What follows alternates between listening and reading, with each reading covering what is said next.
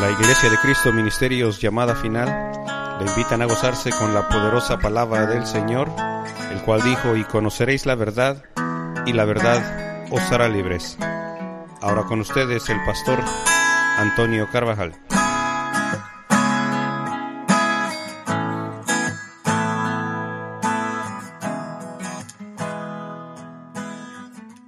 Los líderes que mucha gente sigue están muertos.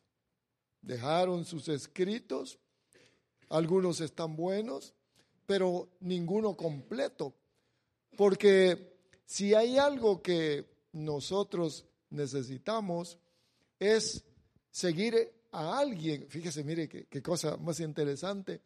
Seguir a alguien que murió y resucitó, venció a la muerte, y que dice la Escritura que los que creemos en Él también vamos en el mismo camino de vida eterna. Y fíjese que lo decimos tan fácil, ¿verdad? Vida eterna. Porque eso dice aquí que tienen los seguidores de Cristo y nosotros somos seguidores de Él. Él nos dio el ejemplo para nuestras vidas. Como hijo de Dios, ya lo dije, en su ministerio terrenal, en su trabajo que vino a hacer a la tierra, fue amoroso. Mire, hermanos, amoroso. Él no vino a señalar a nadie, ni vino a acusar a nadie. No se vino a reír del mal que tenía la gente, no, porque sabía que era consecuencia del pecado. Póngale atención, porque tenemos muchos burladores en la actualidad. Por eso es que nuestra mirada siempre tiene que ser el ejemplo en nuestro Señor Jesucristo. Puesta la mirada en Jesús, dice la Escritura. Acuérdese, puesta la mirada en Jesús. Porque si miramos algo diferente, podemos tener una información errónea.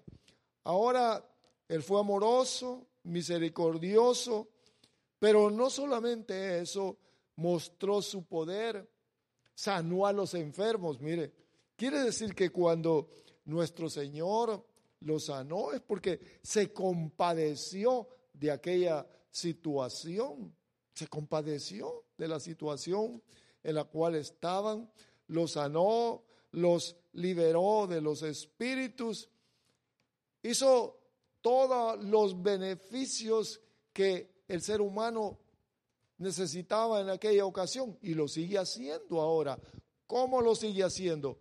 A través de sus ministros, a través de nosotros, porque nosotros, dice la Escritura, nosotros somos los sacerdotes. El sacerdote es aquel que está en medio de Dios y los hombres.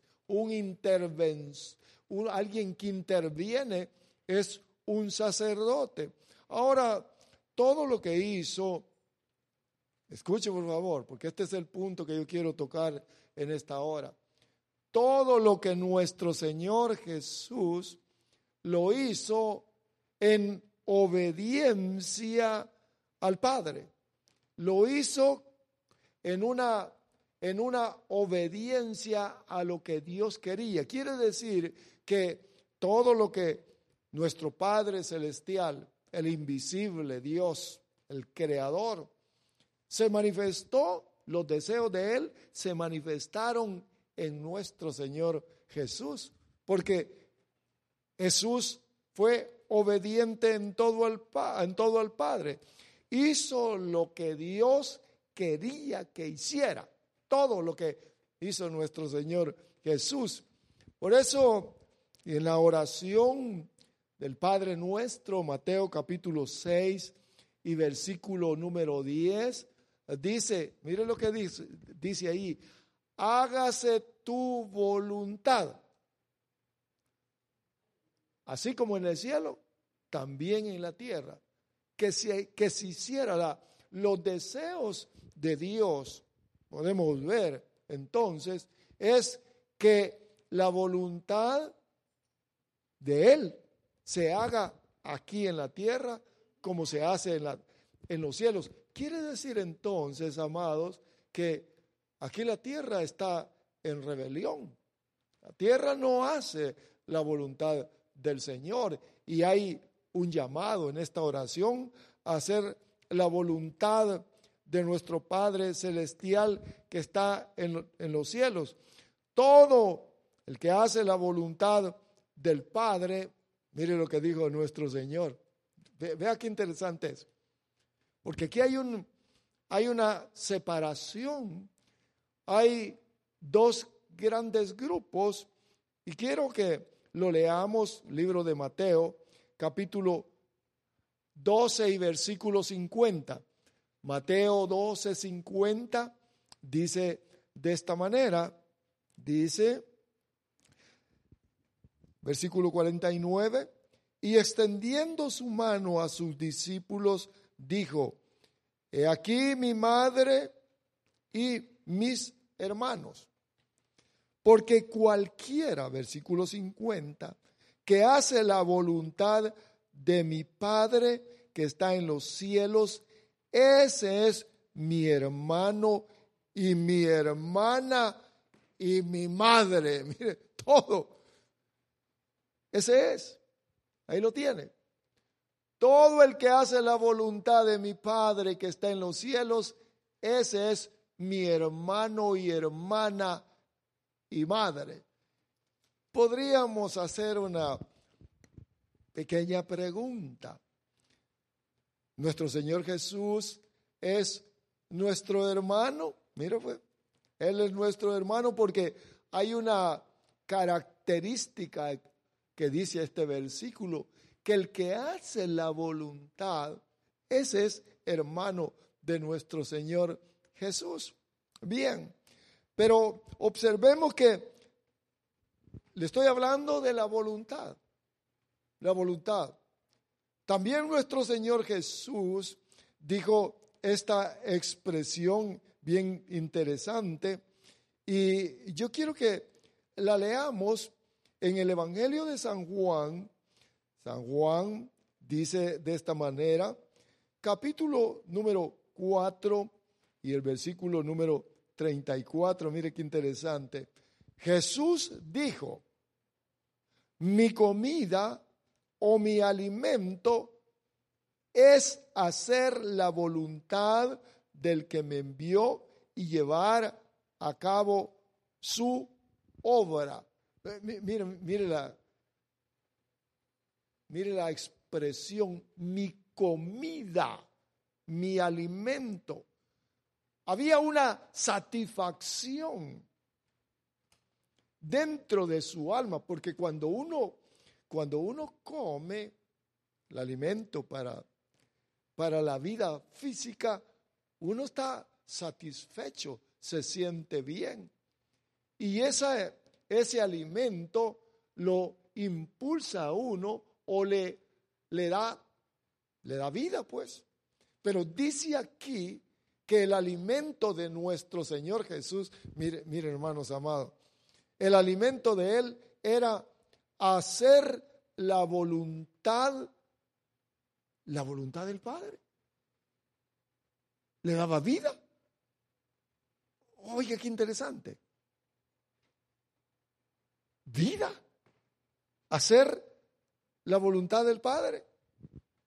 Vea qué interesante es. Ahora, yo quiero que usted observe esto, porque voluntad, ¿qué es voluntad? Voluntad es lo que yo quiero. Esa es la voluntad. Lo que usted quiere, esa es su voluntad. Sus deseos, esa es su voluntad. De tal forma de que nuestro deseo, lo que yo quiero, esa es mi voluntad. Ahora, viendo esto, hermanos, quiere decir que nuestro Señor Jesús, póngale atención, quiere decir que nuestro Señor Jesús estaba enlazado con la voluntad del Padre, una sola voluntad. Los deseos del Padre eran los deseos del Señor aquí adentro de su corazón.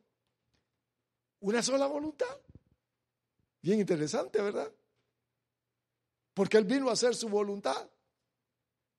Ahora, eso es lo que dice la Escritura. Ahora, aquí fíjese que quizás podríamos decir que eso está difícil. Eso es demasiado ¿cómo podemos conocer la voluntad de Dios? Porque ese es parte de lo que quiero platicarle por un momento. Pero yo quiero que usted observe que aquí en la Escritura muestra a un hombre que dice que era conforme al corazón, a los deseos, al yo quiero de nuestro Padre. Bueno, si hubo uno, aparte de nuestro Señor Jesucristo, quiere decir que usted y yo también podemos, porque eso me da gusto a mí, porque nuestro Señor Jesús salió, es el unigénito del Padre. Pero David no. Y yo quiero que lo leamos, por favor. Quiero que vayamos al libro de los Hechos. Mire qué interesante es. El libro de los Hechos, capítulo 13 y el versículo número 22. Dice que después de quitarlo, les levantó por rey a David, del cual también testificó y dijo: he hallado a David, hijo de Isaí, un hombre conforme a mi corazón, que hará oiga por favor, que hará toda mi voluntad. ¿Sabe, hermanos, que yo creo que todos los predicadores de Dios, cuando el Señor les habla y miran versículos como este, son como un reto, diría yo, a poder buscar la forma o los medios de hacer la voluntad de Dios. ¿Sabe que yo quiero hacer la voluntad de Dios? ¿Y usted la quiere hacer? Vamos a ver, levante la mano los que quieren hacer la voluntad de Dios. Seguro hay que, a ver, hermanos, hay que ser positivos. Porque si no, el que no quiere hacer la voluntad de Dios está fuera. ¿Cómo? Fuera de la voluntad de Dios. Ahora, observemos entonces que David dice aquí que era conforme a los deseos, a la voluntad de Dios, y que él, dice aquí el versículo 13, 22, la parte final, que hará toda mi voluntad. Yo creo que nosotros, estimados, como hijos de Dios, deberíamos de ver siempre si estamos haciendo la voluntad de Dios. Ahora, yo quiero que veamos entonces, hermanos, que David fue conforme al corazón. La voluntad de Dios, dice la Escritura, que es también nuestra santificación. Porque cuando hacemos su voluntad, entonces hacemos lo que a Él le agrada. Hacemos todo lo que dice la palabra escrita. Es nuestra santificación. Es nuestra purificación. Es nuestra limpieza. Porque Él no quiere que nosotros caminemos sucios en este caminar, sino que caminemos, bueno, como nuestro hermano mayor, nuestro Señor Jesucristo. A Él sea la gloria y la honra. Ahora, veamos entonces, hermanos, que dice que es nuestra santificación. Y solamente quiero que usted observe un ejemplo de el cual a veces muchos erramos o erran, y que está la tentación en nuestros corazones, en nuestras vidas, para torcer el caminar, para sacarnos del camino correcto. Dice en el libro de Primera Tesalonicenses, vamos por favor, Primera Tesalonicenses capítulo 4 y el versículo número 3. Mire lo que dice aquí acerca de la voluntad de Dios. Porque esta es la voluntad de Dios, vuestra santificación. Pero mire qué importante es, hermano. Mire lo que dice. Es decir, que os abstengáis de inmoralidad sexual. Vea que yo lo veo aquí como parte principal, las inmoralidades sexuales que tanto cae el Hijo de Dios. Ya sea por las pasiones internas, por las tentaciones del adversario, por los derechos que Satanás tiene sobre nuestras vidas. Pero dice aquí, ¿saben qué? ¿Saben qué? La voluntad de Dios es que se abstengan, que vivan una vida sin inmoralidades sexuales. Ahora, dice aquí que esa es la voluntad del Señor. Pero también quiero que vea que esa es la condición en la cual antes nos tenía el adversario, el diablo, a muchos o a todos, en esa condición, fuera de la voluntad de Dios. Las mujeres, 1, 2, 3 maridos, y la cosa es igual con el hombre, 2, 3 mujeres, ocultándose. Ahora, pero yo quiero que vea esto, por favor, hermano. Mire pues, póngale atención. Quiero que vaya conmigo al Segunda de Timoteo, por favor. Segunda de Timoteo. Segunda de Timoteo, capítulo número 2 y el versículo número 26. Porque me llamó la atención este versículo, porque el adversario también pone su voluntad. Mire pues, dice aquí, leamos el versículo 25, segunda de Timoteo 2:25, corrigiendo tiernamente a los que se oponen. Póngale atención, corrigiendo tiernamente a los que se oponen, por si acaso Dios les da el arrepentimiento que conduce al pleno conocimiento de la verdad. Está hablando del siervo, dice el versículo 24. Pero mira el 26.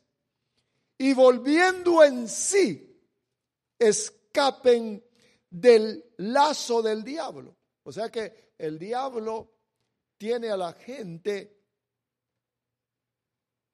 como encadenada. ¿Se ha fijado que los vaqueros, cuando van detrás de las reses o de las vacas y del ganado, llevan un lazo, ¿sí? Y lo tiran a aquella que quizás se quiera ir, aquel animal que se quiera ir, y con el lazo lo agarran. Mira un lazo que parecería ser algo frágil o algo que no tenga el suficiente poder para detenerlo. Aquel animal de unas 2 toneladas es sostenido. Dice aquí que escapen del lazo del diablo, habiendo estado cautivos de él para hacer su voluntad. Satanás entonces, mire, me tenía a mí y yo creo que a todos ustedes antes de venir a Cristo. Los tenía amarrados, pero yo quiero que observemos que era para hacer él su voluntad en nosotros. Mire qué astuto Satanás. Ahora, ¿cómo hacía el diablo para que nosotros hiciéramos su voluntad? ¿Qué hacía él? Porque el diablo, mire, nadie lo ve. El diablo no viene y nos agarra de la mano, ¿verdad? Nos pone el brazo hacia atrás y nos dice, quiero que vayas para esta cantina y quiero que vayas y hagas esto, agarra la pistola, mata a alguien. Nunca. No hace eso. No hace eso. Yo nunca he visto que alguien vaya en esa condición y diga, el diablo me lleva. No. El diablo opera internamente en el corazón. Pone pensamientos. Ahí opera. En la mente y en el corazón. Ahí descarga sus sentires, sus deseos. Por eso que el Señor les dijo a los fariseos, ¿saben? Les dijo, ustedes son hijos del diablo, porque tienen los deseos de él. Vean por favor, porque a veces como que el Hijo de Dios no puede identificar la voluntad del diablo, mucho menos la voluntad de Dios. Por eso es que mire, el gran amor de Dios y la operación del Espíritu Santo en el amor que nos tiene, nos habla y nos aclara para que podamos discernir. ¿Sabe qué discernir es? Poder hacer la diferencia. Porque mire hermanos, cuánto creyente genuino en Cristo Jesús fracasa porque no sabe cuándo el diablo está interviniendo en su corazón. Mire pues ahí, nuestro Señor Jesús le dijo a Pedro, porque ahí llegó Pedro y le dijo, cuando el Señor le dijo, tengo que morir en la cruz del Calvario. Entonces se acercó Pedro y le dijo, ¿cómo? No permitas eso, ¿cómo te va a pasar? Y entonces nuestro Señor le dijo, no le dijo apártate Pedro, sino que le dijo, apártate Satanás. Fíjate, mire cómo está el diablo. El diablo le puede hablar a través de su mejor amigo, de su mejor amiga, de muchas formas. Por eso es que es importante conocer la voluntad de nuestro Padre que está en los cielos para poder distinguir muchas veces la voluntad del otro, porque aquí dice que hay un lazo que, habiendo estado cautivos, dice de él, para hacer su voluntad, ataduras satánicas. Por ejemplo, mire, los vicios, el alcoholismo, las drogas son lazos fuertes, ataduras fuertes para hacer la voluntad de ese ser maligno. Ahora bien, observemos entonces que Cristo tenía su voluntad unida al Padre, una sola voluntad. La gloria a Dios. Ahora, busca Dios eso en nosotros. ¿Busca Dios que hagamos su voluntad? Seguro que sí, por supuesto que sí. Dios busca, y para eso Él quiere que conozcamos su voluntad. Quiere que le demos nuestra voluntad voluntariamente. Es decir, sí, Señor, aquí está mi voluntad. Mire, para que se haga una con la de Él. Mire, qué bonito es eso. Pero ¿sabe? Que trae sufrimientos, porque nuestro Señor Jesús sufrió. Va a traer problemas, y muchas veces a eso es lo que le huimos. No queremos dificultades. No queremos problemas. Mejor decir una mentira, ¿verdad?, que decir la verdad, porque con la mentira ganamos y con la verdad perdemos. Ahora, pero vean, hermano, porque es importantísimo. Nuestro Señor, nuestro Padre, quiere que conozcamos su voluntad. ¿Cómo vamos a conocer su voluntad? Dice aquí, vaya conmigo a Colosenses 1:9, por favor, si es tan amable. Libro de Colosenses, capítulo 1 y versículo número 9. Miren, hermanos amados, si hay algo importantísimo que nosotros deberíamos de tener, todo cristiano, los estimados que nos miran por televisión o por internet, si hay algo importantísimo es conocer la voluntad de Dios y hacerla. Y hacerla.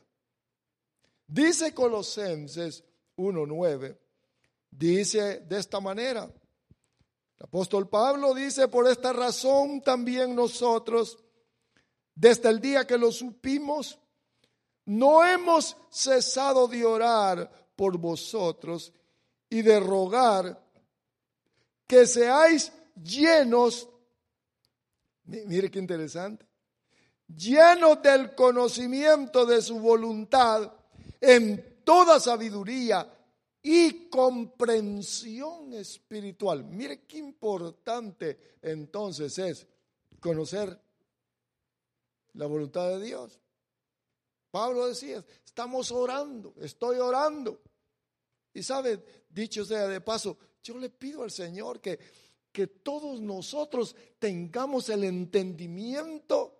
Yo le pido por mis hijos. Parece ser, mire mire hermanos,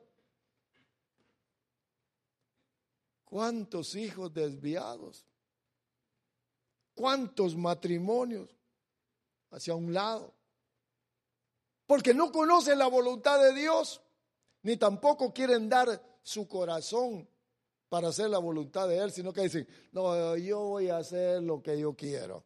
Así soy yo. ¿Sabe que yo he quitado eso de mi corazón, de mi vocabulario? Así me hizo Dios, así soy, y si Él me cambia, bueno, si no, pero ¿sabe que no tendría que ser así? Porque eso lo dice la Escritura, eso lo dice, no dice que seamos y que permanezcamos. Está bien, venimos de una manera, pero la forma es ser transformados. La transformación a hacer la voluntad de Él, transformación interna. Dice aquí, lleno del conocimiento de su voluntad, en toda sabiduría y entendimiento o comprensión espiritual. Ahora, ¿cómo podemos entonces conocer su voluntad? ¿Cómo podemos conocer su voluntad? Número 1, por su palabra. Cuando usted la lee, usted que ha venido a Cristo, mire, si yo lo experimento, usted lo va a experimentar. Lo estoy leyendo, y me da entendimiento de lo que leo. Y lo que no puedo comprender, le pregunto. Y después me lo revela. Después es que el Señor es fiel. La voluntad por su palabra escrita, por la predicación. ¿Sabe, hermanos, que cuando yo escucho la palabra a los siervos de Dios, es más, a los que se paran aquí y comparten la palabra, ahí me mira usted y yo estoy apuntando. Yo estoy apuntando y estoy guardando en mi corazón. Por ejemplo, nos hablaron un día de esto acerca de que nuestra vida debemos de poner metas. Yo digo, ¿es cierto? Una vida que no pone metas espirituales es una vida sin sentido. Todos hermanos debemos de tener, muy bien, y se lo dije un día de estos, no he sido bautizado en el Espíritu Santo, no, bien, quiero ser bautizado, es una meta. Ahí dice el apóstol Pablo, anhelad los dones espirituales, son metas. En el desarrollo no vamos a estar toda la vida lo mismo. Ya canté el cantito que me gustó. No, ese no me gustó. Ese el otro me gusta. No, yo quiero al estilo ranchero. ¿Sabe que hay gente que se ha ido de aquí porque no cantamos al estilo ranchero ni nunca lo vamos a hacer? Porque no han podido desarrollarse y comprender. ¿Será la voluntad? Oiga la pregunta. ¿Será la voluntad de Dios que le cantemos con cumbia, con merengue? ¿Será la voluntad de Dios? No. Oiga, nosotros debemos de conocer la voluntad de Dios, pero a través de la predicación Dios nos habla. Esta es mi voluntad. Esta es mi voluntad. Si no, terminamos haciendo cosas de nuestro sentir. Por ejemplo, mire, Abel, le habló el Señor a Abel y a Caín y a Abel, y les dijo cuál era su voluntad. Abel hizo la voluntad de Dios, él trajo la ofrenda que Dios quería, anhelaba en su corazón, él la trajo.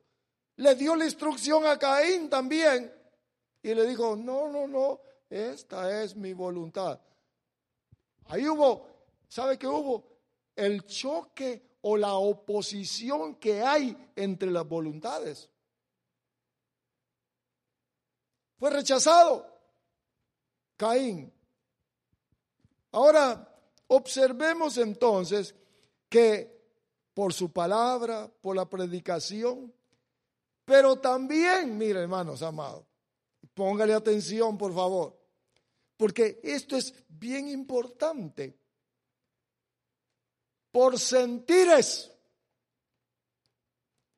¿Sabe que Dios, Espíritu Santo, internamente pone deseos que son la voluntad de Dios?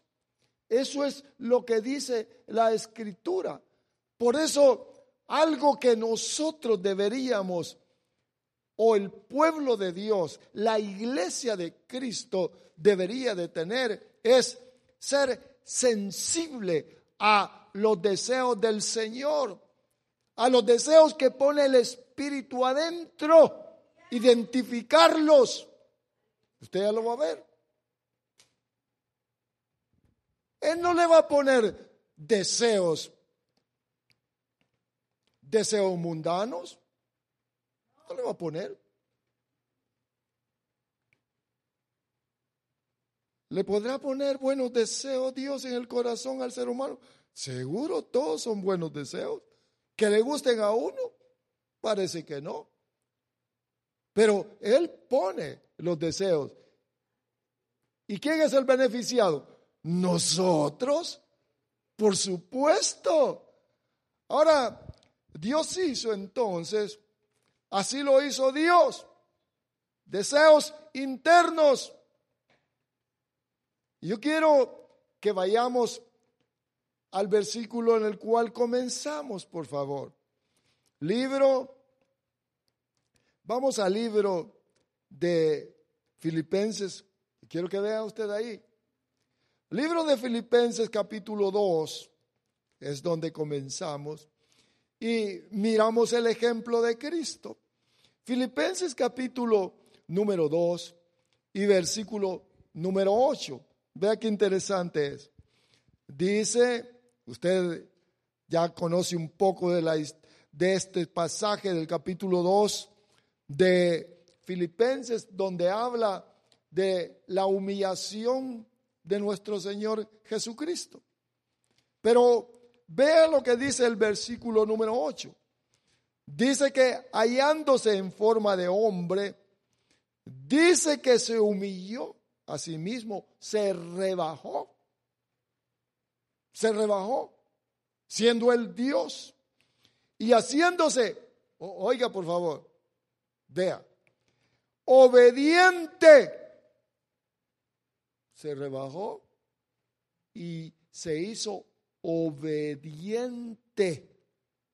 Cristo, el que lo formó a usted y a mí, la palabra viviente, el verbo de Dios, dice aquí que haciéndose obediente hasta la muerte y muerte de cruz. ¿Quería el Padre que Cristo muriera? ¿Quería Dios que su Hijo muriera? Sí. Porque ahí dice que se hizo obediente hasta la muerte de cruz. Miren, hermanos amados, ¿le gusta entonces a Dios eso? ¿Que muriera? Muchas preguntas salen, ¿verdad? Pueden surgir en la mente. ¿Nos quería más a nosotros que a Él? ¿Cómo es eso? Porque Él murió por nosotros. Tenía que morir Él.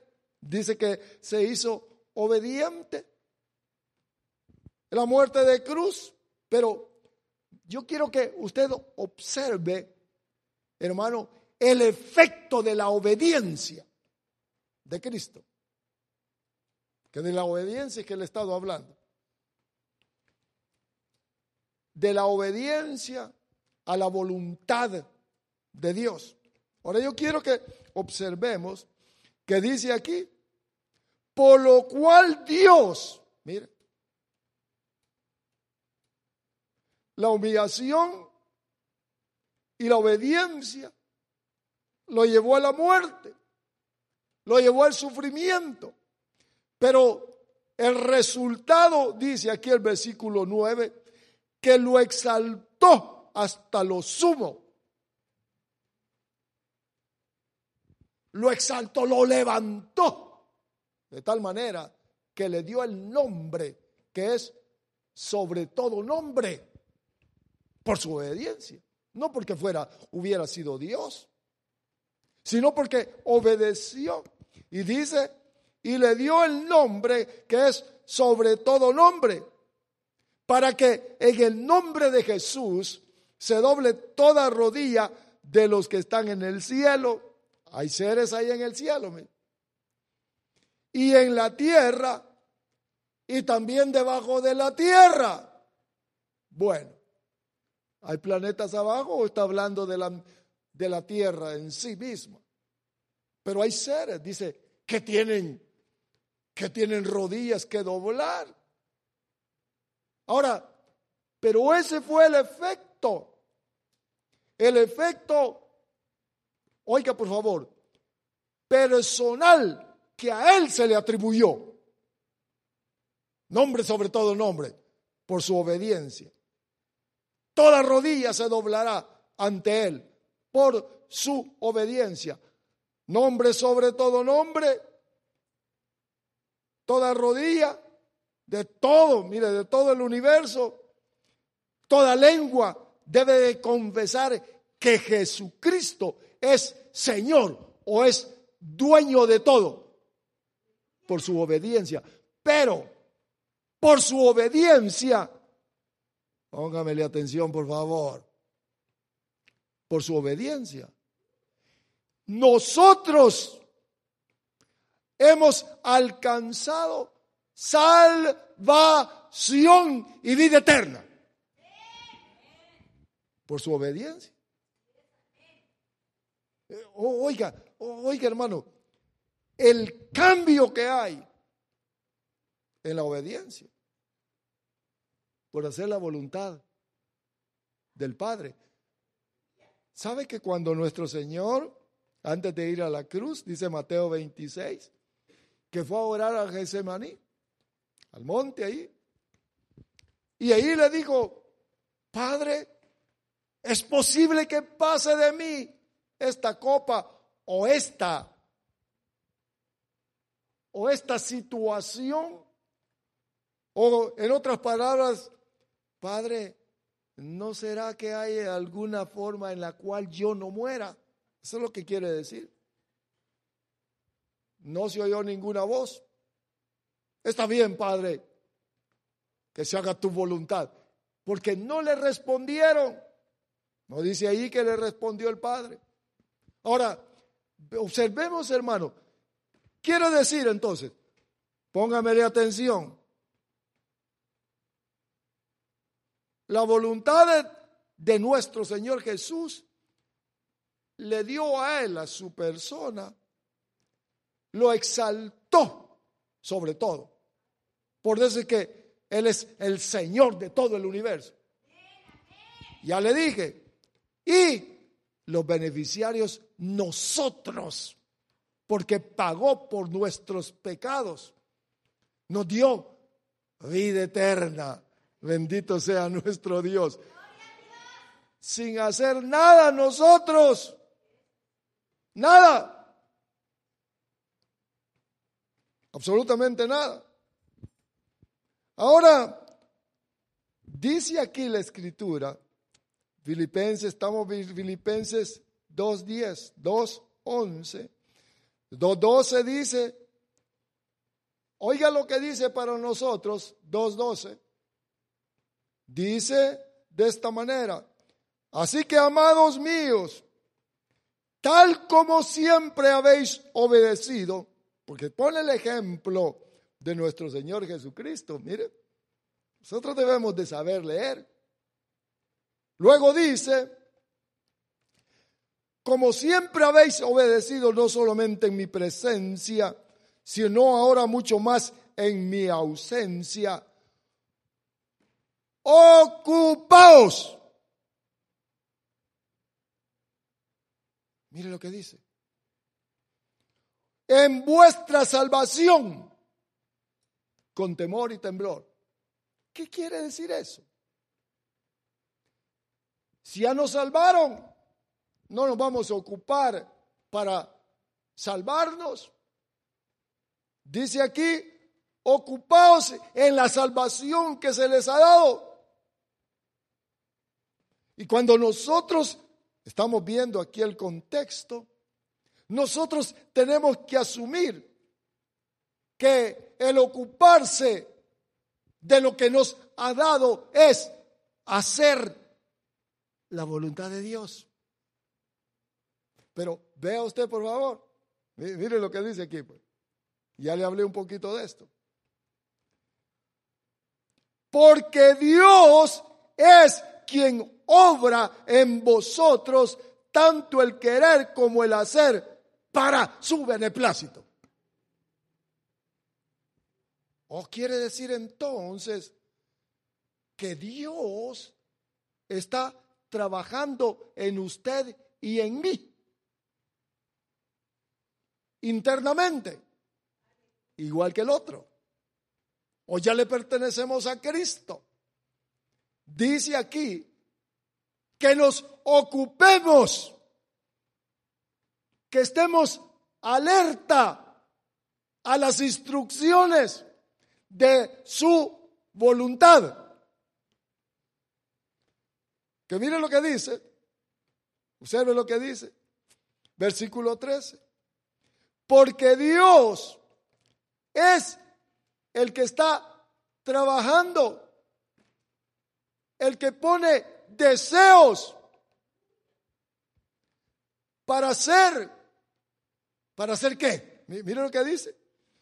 Para su beneplácito o para su voluntad. Beneplácito es su voluntad. Oh, entonces, este Dios maravilloso quiere que su pueblo pueda comprender la acción del Espíritu de Dios que hace internamente y que pone deseos adentro, deseos para hacer su voluntad, y a veces no los comprendemos, no los entendemos. Por eso es que debemos de estar, mire, sensibles. Quizás está viendo la televisión y no le dan ganas de eso, no.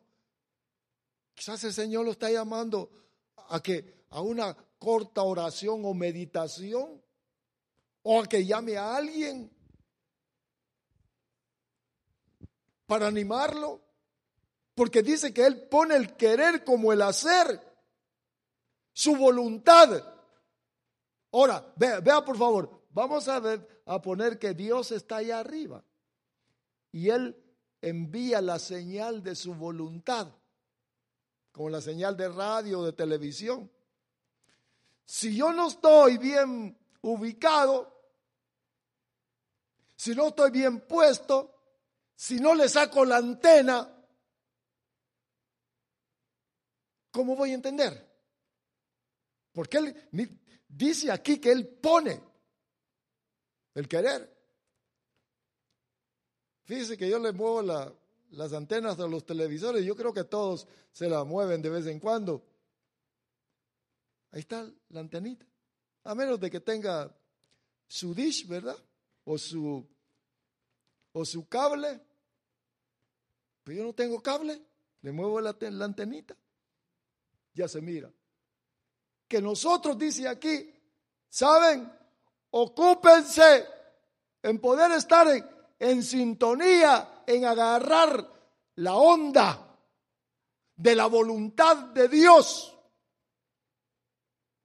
Ocúpense, dice. Ay, dije, Dios santo. Si Dios está en el asunto, si nos ha llamado, no nos ha llamado para que fracasemos, ni Él va a fracasar, porque Él va a hacer su voluntad y usted y yo queremos hacer su voluntad. Lo único que como que estamos fuera de la señal algunos, necesitamos entrar en la señal. Por eso es que vea qué importante es la predicación. Y el Espíritu, porque el que no tiene el Espíritu no es de Él. Ahora, observe entonces que debemos ocuparlos en hacer su voluntad. Padre, ¿es tu voluntad? Señor, voy a hacer esto. Pido tu bendición. Guíanos, Señor. Guíanos. Dios nos está viendo, nos está escuchando. Ahora, Él actúa en los corazones de sus hijos para que nosotros obedezcamos. Es todo. Que obedezcamos a nuestro Señor, a la señal del Espíritu, a la señal de la predicación, a la señal cuando usted lee.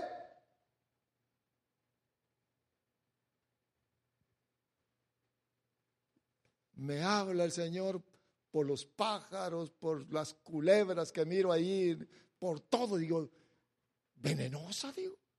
Así es el diablo de venenoso. Así es. Los tiburones, feroces, destructores, así es el diablo.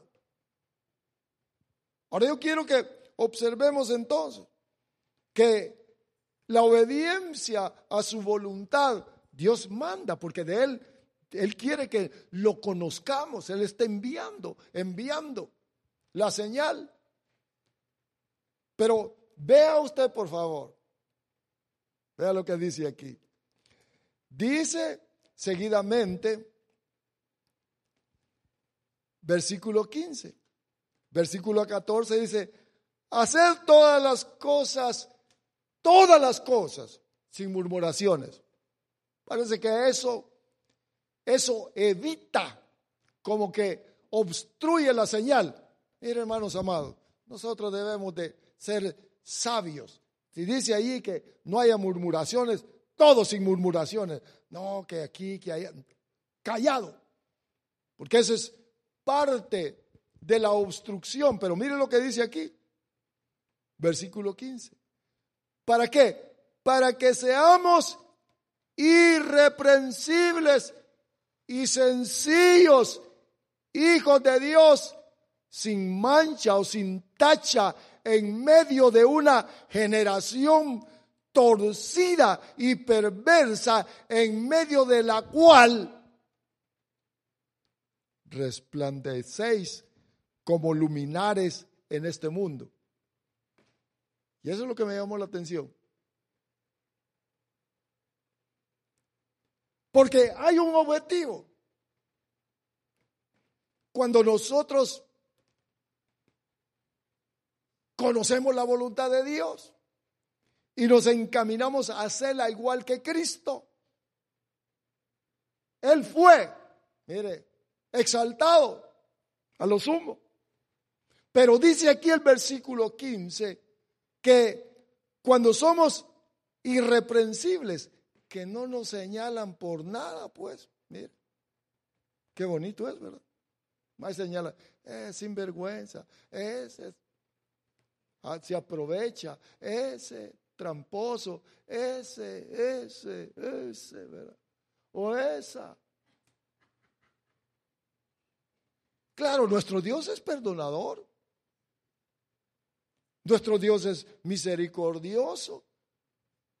Nos apartamos para tomar esta posición de irreprensibles y sencillos hijos de Dios sin tacha, en medio, mire, de la generación que no tiene a Cristo, que está torcida, que es rebelde. Pero vea lo que dice, por favor. En la cual resplandecéis como luminarias en el mundo. Ahora estaba viendo esto. Que al Hijo de Dios, que es obediente a la voluntad del Señor, indudablemente que nos va a llevar a una condición de hijos sin mancha, sin tacha, que nadie lo señala. Pero dice aquí que brillamos o que debemos de brillar o que el Hijo de Dios tiene que brillar como luz. Nuestro Señor dijo, yo soy la luz del mundo, ustedes también son la luz del mundo. Nosotros nos han llamado para que iluminemos también, que demos luz. Somos hijos de luz, amén. Ahora, vea usted por favor, porque debemos, mire, el obediente a la voluntad de Dios debe dar luz, luz, luz. Y entonces estaba viendo aquí, qué importante, cuáles son las manifestaciones de la luz. Mire pues, acuérdese que nuestro Señor Jesús, Él inmediatamente que se levantó y resucitó, fue recibido y a Él se le confirió el nombre. Dice que nosotros mientras estemos aquí en la tierra, podemos alcanzar una posición de luz, de luminaria. Pero qué feo, ¿verdad? Cuando dicen, allá el pastor dejó a su esposa con todos los hijos y allá está abandonada y se fue con otra más joven, sin hijos. ¿Qué pasó? ¿Dónde estuvo el descuido? ¿Lo atrapó el diablo con sus lazos? ¿Se descuidó? Porque aquí dice que debemos de ser irreprensibles y que debemos de brillar. Pero mire, ¿cuál es la luz de los hijos de Dios? Terminamos aquí. Vamos por favor al libro de Efesios capítulo 5. ¿Qué me gustó este? Efesios capítulo número 5 y versículo número 8. Porque aquí nosotros distinguimos quiénes son los que están dando luz. Y que nosotros también debemos de dar luz como hijos de luz irreprensibles en medio de la generación torcida y maligna que nos rodea, engañosa. Mire, porque así los tiene el diablo. Libro de Efesios capítulo 5 y versículo 8 habla de la condición que estábamos antes. Porque antes erais tinieblas. Estábamos en las tinieblas y éramos parte de las tinieblas. Por eso dice aquí que éramos tinieblas. Pero ahora sois luz. Amén. Luz, mira. Luz. Bendito sea nuestro Dios. En el Señor. Ahora, mire lo que dice. Andad como hijos de la luz. Andad como hijos de la luz. ¿Cómo? Obedientes. Obedientes. Acuérdese, hermano, los hijos de luz son obedientes. Dice aquí, porque el fruto de la luz consiste en toda bondad, justicia y verdad. Mire lo que consiste, dice aquí, el resultado de la luz. Acuérdense que el resultado de la obediencia de nuestro Señor fue exaltado. Él es el lucero de la mañana. La luz resplandeciente. Es el resultado. Pero mire el resultado de los hijos obedientes. Quiere decir entonces, póngale atención, que cuando nosotros disponemos el corazón y decimos, voy a obedecer, empieza a brillar. ¿Cuánto brillaré yo? Así como un cucuy, de vez en cuando, ¿verdad? Un luzazo de vez en cuando. Algunos están apagados. Por eso es que el Señor habla. Por eso es que Dios quiere que hagamos su voluntad. ¿Para qué? Porque al hacer la voluntad hay un resultado. Y eso es lo que dice aquí. ¿Saben qué? Porque el fruto de la luz consiste en bondad. ¿Saben que este es atributo de Dios? Bondadosos, buenos. ¿Qué es ser bondadoso? ¿Cómo? Justo. Ser bondadoso. Hermanos, vean por favor, porque esto nos lleva a nosotros, la Escritura nos lleva a que nosotros podamos ser obedientes porque hay un efecto. Ya se lo dije, que se va a ver. No es decir, oh, yo soy siervo de Dios, que mal siervo, ¿verdad? Sino que tiene que aprender a hacer la voluntad, porque cuando se hace la voluntad, dice que esa voluntad, que es la luz que emana el creyente o que debe demandar, es bondad, justicia y verdad, examinando qué es lo que agrada al Señor. Empieza a examinar. No sé, solo me viene a mi mente. No se vaya, no vaya a pensar que miro a alguien. ¿Es justo venir una hora tarde a la iglesia a darle culto al Señor? Usted responda. Si Él merece toda gloria. Nuestros estimados que nos miran, ¿es justo que no se reúna con los hermanos? Porque aquí dice, mire, aquí dice.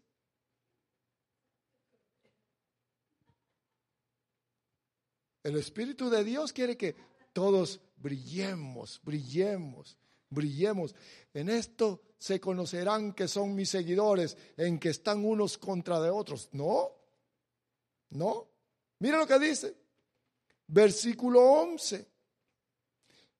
Porque habla aquí de lo que obstruye la luz o se interpone en que se manifieste la sencillez de los hijos de Dios al hacer su voluntad. Miren lo que dice. Versículo 11.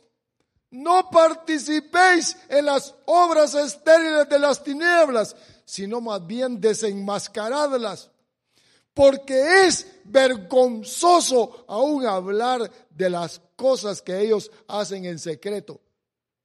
¿Qué nos interesa a nosotros? Lo que él hizo, lo que está haciendo. Hermanos, eso no nos interesa. Esa no es la voluntad de Dios.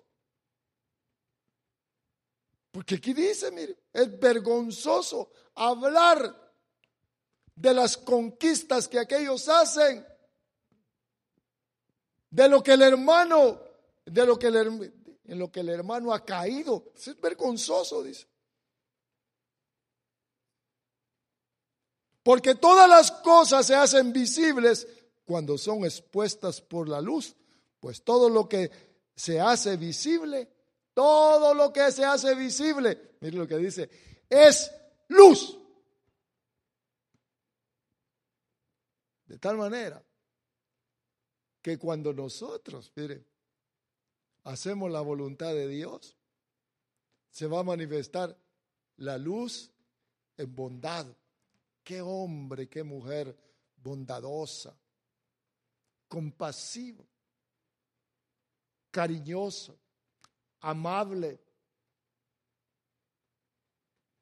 ayudadora. Eso dice aquí. Esa es la voluntad de Dios. Se va a manifestar el efecto de la luz. Y quiere decir, vea, nosotros hacia arriba vemos las estrellas, vemos las lucitas, ¿verdad? Algunas chiquititas, otras grandes. Pero de allá arriba, hacia abajo, hacia la tierra, también miran luces, estrellas. Brillará. ¿Cuántos brillaremos en este lugar? ¿Cómo mirará Dios? Mirará mi lucecita, mirará su luz y a decir, que me agrada este varón en su casa, en sus tratos, íntegro, derecho, habla verdad, no es engañador. Eso es lo que dice aquí, mire, que es el efecto. A resplandecer.